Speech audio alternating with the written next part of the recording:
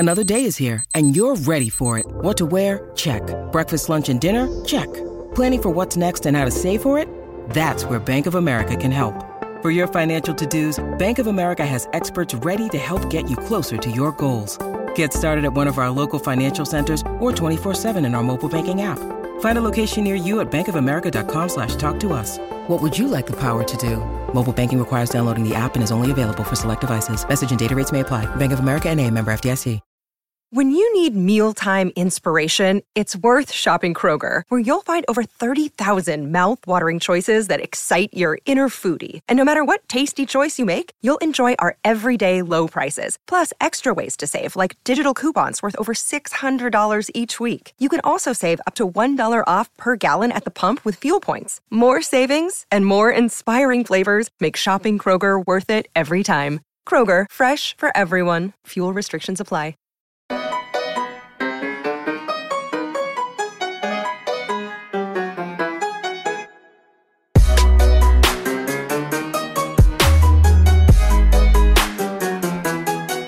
And welcome into Poke the Bear, episode 105.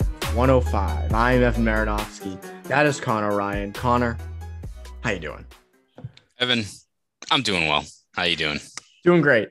Doing great. It is so freaking hot outside. And I learned that, not that I learned this, but I went over to Warrior Ice Arena to film some videos outside for Bruins Rinkside, shameless plug. And I was shooting them outside, and I was sweating before I even started recording. It was freaking so hot outside, like 99. Just insane, just complete insanity. At least you didn't, you weren't on that orange line train that spontaneously combusted, though. So it could be worse. You could have been jumping into the Mystic River, Evan. You would have showed up. It would have been bad if you showed up to Warrior just like soaking wet, especially with Mystic River water. That's you don't want to run into that. So didn't she actually, the woman who jumped in, just got out and walked away? Like she was like, I'm good. Respect. She's like, you know what? Fuck this. I have to go to assembly. I can't miss my shift, so I'm just gonna show up.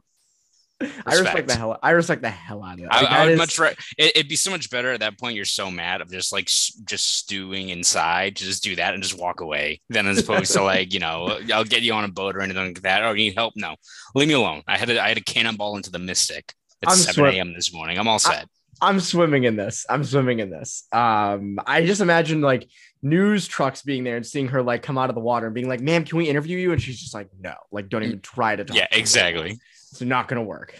So hell of a morning for those commuters. I mean, my goodness. You had a tweet of a t-shirt, save the water, I think it was, or safer in the water. I think that's safer in the water. I think someone interviewed that poor woman who jumped into the river, and they pretty much asked her why she ended up doing this, which, I mean, the train was on fire. So she's like, I think I was safer in the water, which again, I want the royalties for that t-shirt, because I know like some dude on Canal Street's going to be selling that along with like LeBron as a douche, one of those other shirts they always have. That one's going to add to the rotation now. So I would like some royalties on that t-shirt.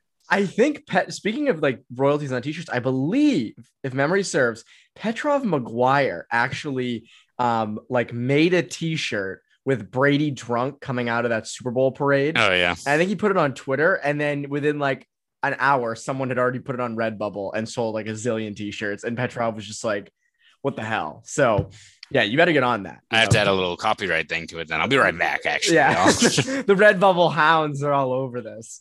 Anyways, speaking of things that are not going as planned, not that things here are not going as planned, but it's taking a little bit longer than we all kind of thought. Patrice, Bergeron, David Krejci have yet to sign. It is July 21st when we're recording this. And nothing has taken place on either of their fronts, at least officially, right? Like we've had the reports and all those things, but nothing official has come out yet. What do you think is the holdup here? Are they on an orange line train? Are David Krejci and Patrice Bergeron on an orange line train, and they're just waiting over the Mystic River to get to Warrior? Hopefully that's not the case, Evan. When it comes down to it, I think there's two possible logical explanations as to why they haven't announced anything yet. First one, I think, is the Bruins want to clear cap space before both those guys put pen to paper, which would make sense. And the other is that I think they're just kind of navigating through the language of these contracts, which, I mean, Don Sweeney more or less alluded to it during his last press conference.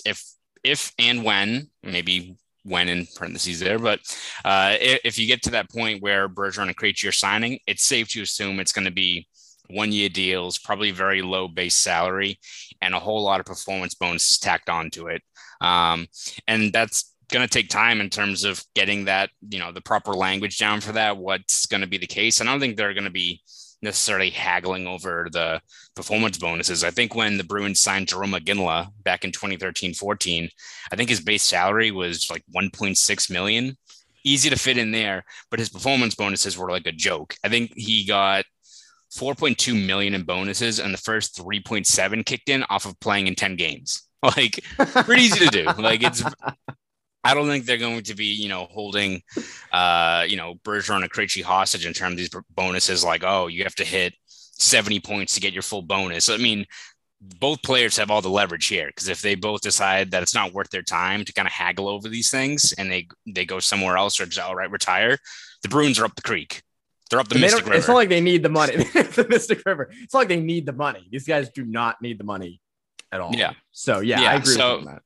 Yeah, so I think it's either coming down to working on, the language involving those bonuses, which is tricky in and of itself, because not only do you have to, if you're the Bruins, of course you want Bergeron and Krejci back. Of course you want to try to sign them to deals that don't involve a lot of high base salary, so you can fit them in with whatever kind of cap constraints you're dealing with. But you also have to look further down the line. And again, people probably don't want to talk about 2023-24 because you don't really know who's going to be in place and whatnot, but you also don't want to necessarily put $6-7 million in bonuses into next year that they carry over into it, because as we saw with the Bruins in 2014-15, when Gillen was playing for the Avalanche and you had about 4.3 million in dead cap with his bonuses sitting there, what happened? The Bruins missed the playoffs. They traded a very good asset in Johnny Boychuk for pennies on the dollar.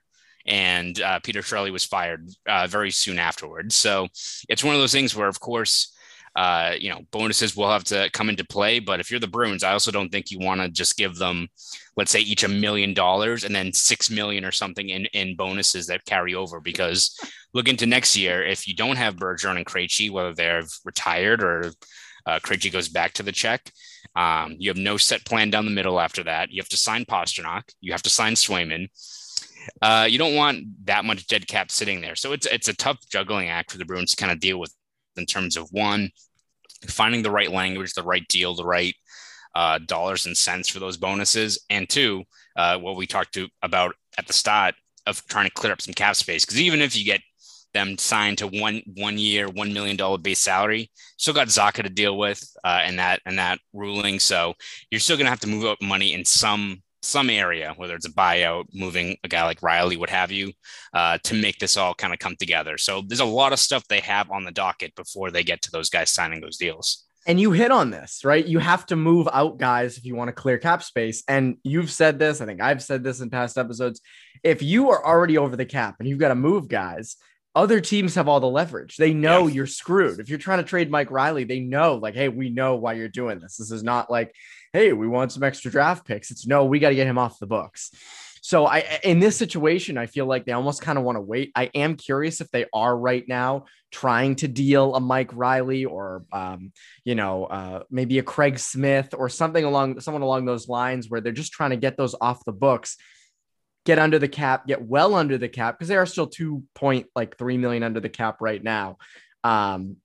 Or it's like 2.6, somewhere around there. So they're under it, but they could get even more under it. And suddenly, teams are they're not holding you over a barrel.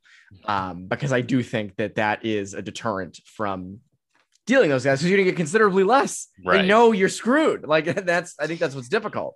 And it's one of those things where, of course, there's other options they can take. You can go into the offseason, you can spend 10% over the upper limit. So around 90 million if you want to, but sooner or later you gotta hit under that ceiling at some point. Like, those are all short-term measures. Even doing LTIR, of course the Bruins can go over it by quite a bit when you've got Marchand and McAvoy and Grzelcyk on the shelf. Like, I think their combined salary equals out to what, almost 16, 17 million. Of course, you could, you can use that as a tool and spend like crazy. Hell, you could assign like Nita Ryder and Kadri and go over that limit. But it's not like a Kucherov situation where you got a guy missing the entire year. You're getting it to November, and sooner or later, guys like McAvoy and Marchand and Grzelcyk are going to come back, and you're going to need them back. So you can't push that further down the line. So even if there are options for them to maybe sign Krejci and Bergeron now and kick that problem down the line a little bit, sooner or later the bill's going to come due, and the Bruins have to get under that $82.5 million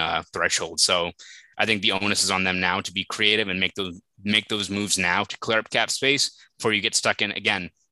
I think the last thing you want for the Bruins is all of a sudden getting into late September and you're looking at cutting down the roster, evaluating talent. Oh, and also getting under the cap, right? Like where you're trying to move guys when, as you said, they're going to have no leverage at all if they're trying to move off a guy like Riley or what have you.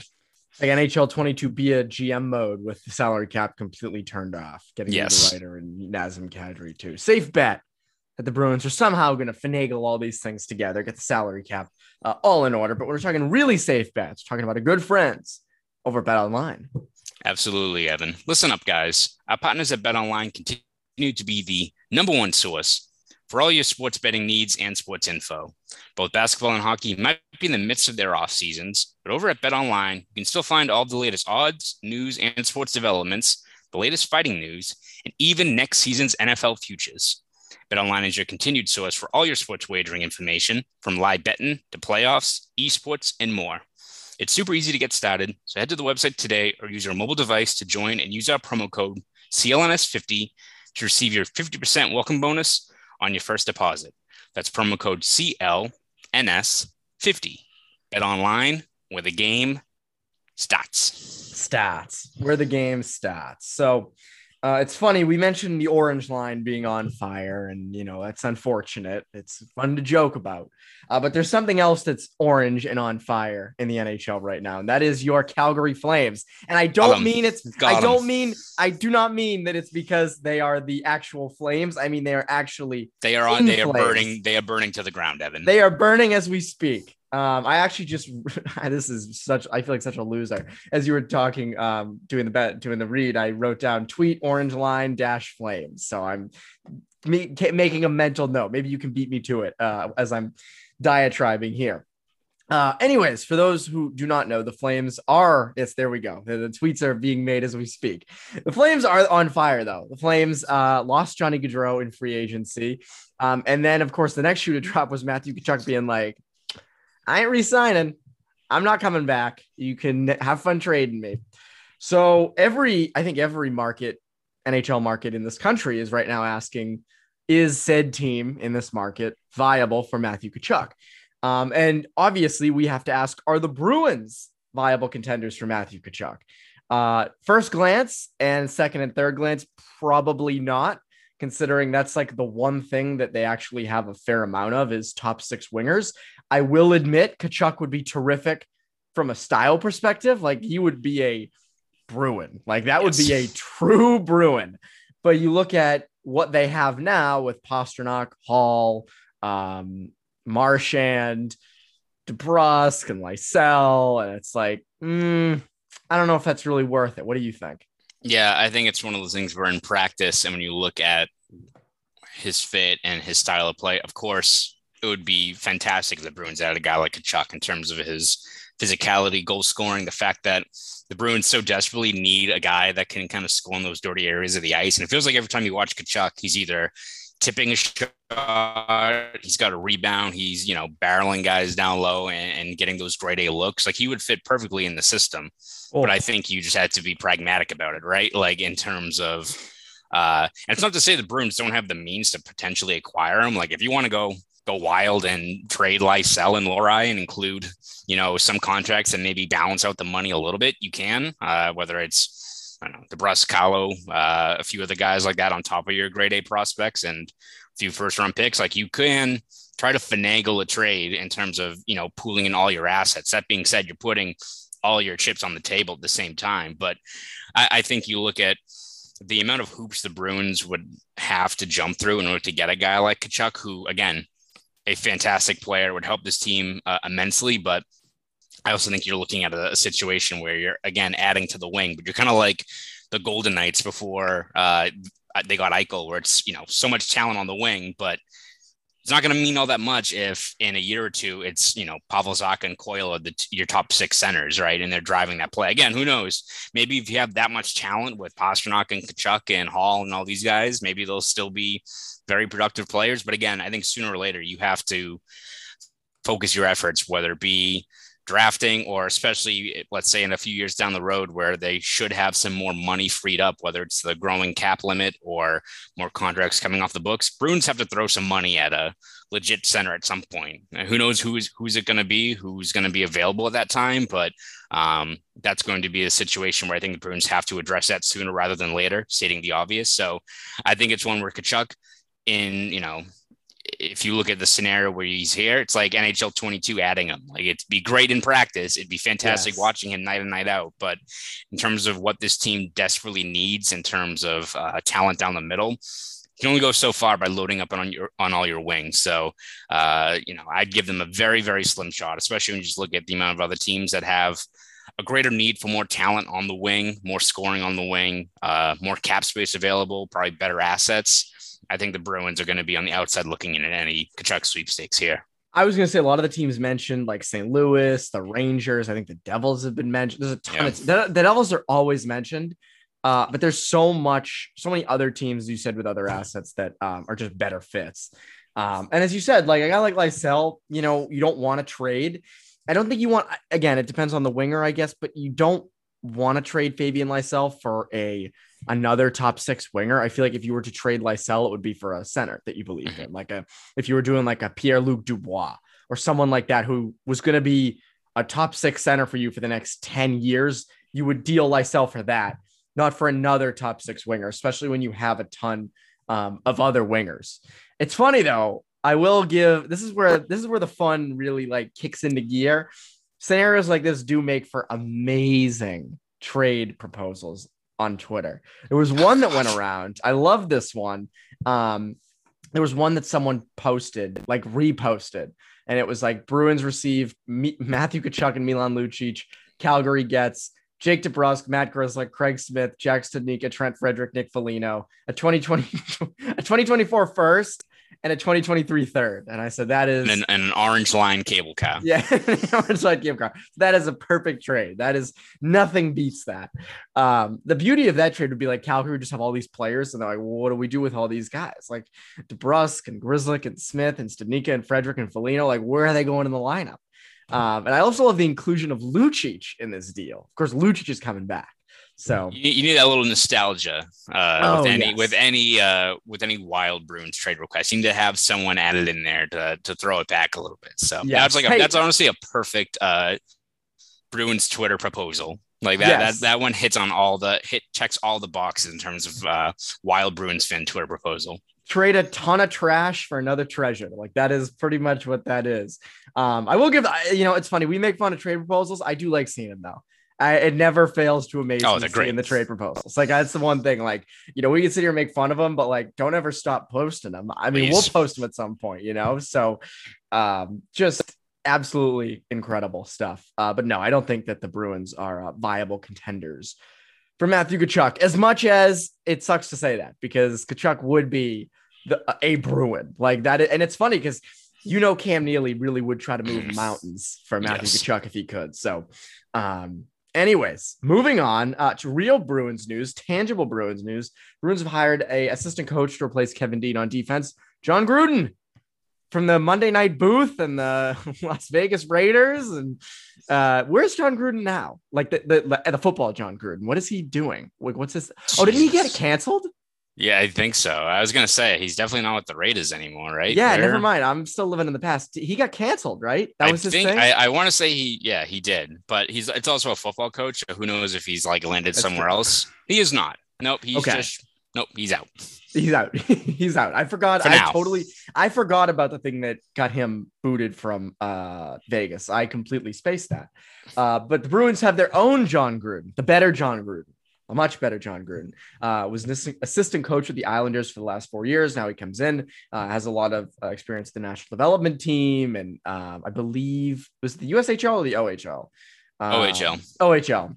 So defensive guy. He talked to us on Thursday saying that they haven't really decided between man and zone coverage for the D zone. Few tweaks. Is there anything that stands out to you about Gruden that could change? Yeah, I think the one thing you kind of look at his profile as, obviously didn't have a lengthy time up the NHL as a player. Again, drafted by the Bruins, which feels like another checkbox there, but that's not to say that it was another local guy. From Minnesota. So I will also preface that, but I think you look at Gruden and kind of his track record as a offensive defenseman. It seems like he's had an active role in really working on. I think one of the mandates for the Bruins under Montgomery is getting more offense out of this blue line, whether it's just encouraging more shots, finding shooting lanes. He mentioned a lot of more lateral movement along the blue line. So I think those are things that you can kind of look forward to in terms of the tweaks they're going to make, especially in the offensive side of things. And I think you kind of look at Gruden and his track record. Everywhere he's gone, he's done a very good job at getting guys to buy in, whether that's just his systems, communication style, which seems to be a running theme in terms of the tweaks the Bruins have made with their coaching staff. But one story that kind of stood out to me was Gruden's first job in the OHL was coaching the Flint Firebirds. And a month into his time there, he got fired by the owner. And according to reports, it was because he was not giving the owner's son, who was on the roster, enough playing time. So he got fired a month into his job and was rehired less than 24 hours later because his entire team, including the son of the owner, protested and said they were not going to play unless he was back. So a guy that, has had that track record for getting players to buy in. Same thing with the Islanders. Again, when you're in a team coached by Barry Trotz, you're known for, having the identity of a stingy, grinded out team. But as a guy who helped run their defense, he played a very practical and hands-on role in terms of getting that defense to be a team that was tough to play against. I think they were in the top 10 in fewest goals against per game in all 4 years he was with the Islanders. So it seems like a guy that wherever he's gone, he's done a very good job at getting guys to communicate, get his message across, get guys to buy in. And so for this team, if his main objective is getting more offensive capabilities out of this D-core, seems like a pretty good guy to take on that task, especially if it's something that allows guys like McAvoy or Grzelcyk, what have you, to hit another gear in terms of their offensive production. I don't think you're going to see Brendan Carlo all of a sudden be a 15-goal scorer or what have you. But if he's able to get more production or just more adopting more of a mindset, right, of finding those shooting lanes, of not being afraid to take a shot that maybe in the past you'd be, chastised for being a low danger shot. If it's all about, finding those lanes and capitalizing on them, seems like a good guy for kind of the objectives that the Bruins are mapping out for this roster. And that was something the Bruins wanted the past couple of years. Yeah. I remember even Cassidy mentioning this after the Hurricane series in 2020 in the bubble, saying like, we need to get more shots through from the point. And over the past couple of years, it never really took place. And again, Hampus Lindholm helps with that. It does not help that Charlie McAvoy is going to be out for the first month and a half, 2 months of the season. Grzelcyk could be out for a month. So like, that definitely hurts, but I do think when the lineup is healthy, I think for the direction they want to go in, Gruden sounds like the guy. We will see. We will completely see. Again, it's an assistant coach, so it's not like he's going to revitalize the whole system. But good to get a new voice on the bench. They got one last year in Chris Kelly. They've had Joe Sacco now forever. I know Joe Sacco has nothing to do with the defense, but like Joe Sacco's been there since I think 2014. Quite a while. Quite a while. And you have goalie Bob, obviously. So quite the assistant coaching crew. Gruden, an interesting hire. Should be interesting to see what he does. But Conor, what can people look forward to from you over at Boston Sports Journal? Yeah, Evan, we're going to continue to break down the offseason as we await some actual tangible news surrounding Patrice Bergeron and David Krejci. But until that happens, we'll still have you covered every step of the way. I think next week we're going to do a little bit of a dive into prospects, and we usually do a prospect ranking every year during the offseason. So I think we're going to commit to that undertaking next week. Quite the undertaking. We'll continue to look at any potential fringe free agents the Bruins could still target, because there's still quite a few guys out there who are probably going to be signing for pretty cheap in the next couple of weeks. So we'll have all of our bases covered here over at Boston Sports Journal. So please subscribe over at BSJ.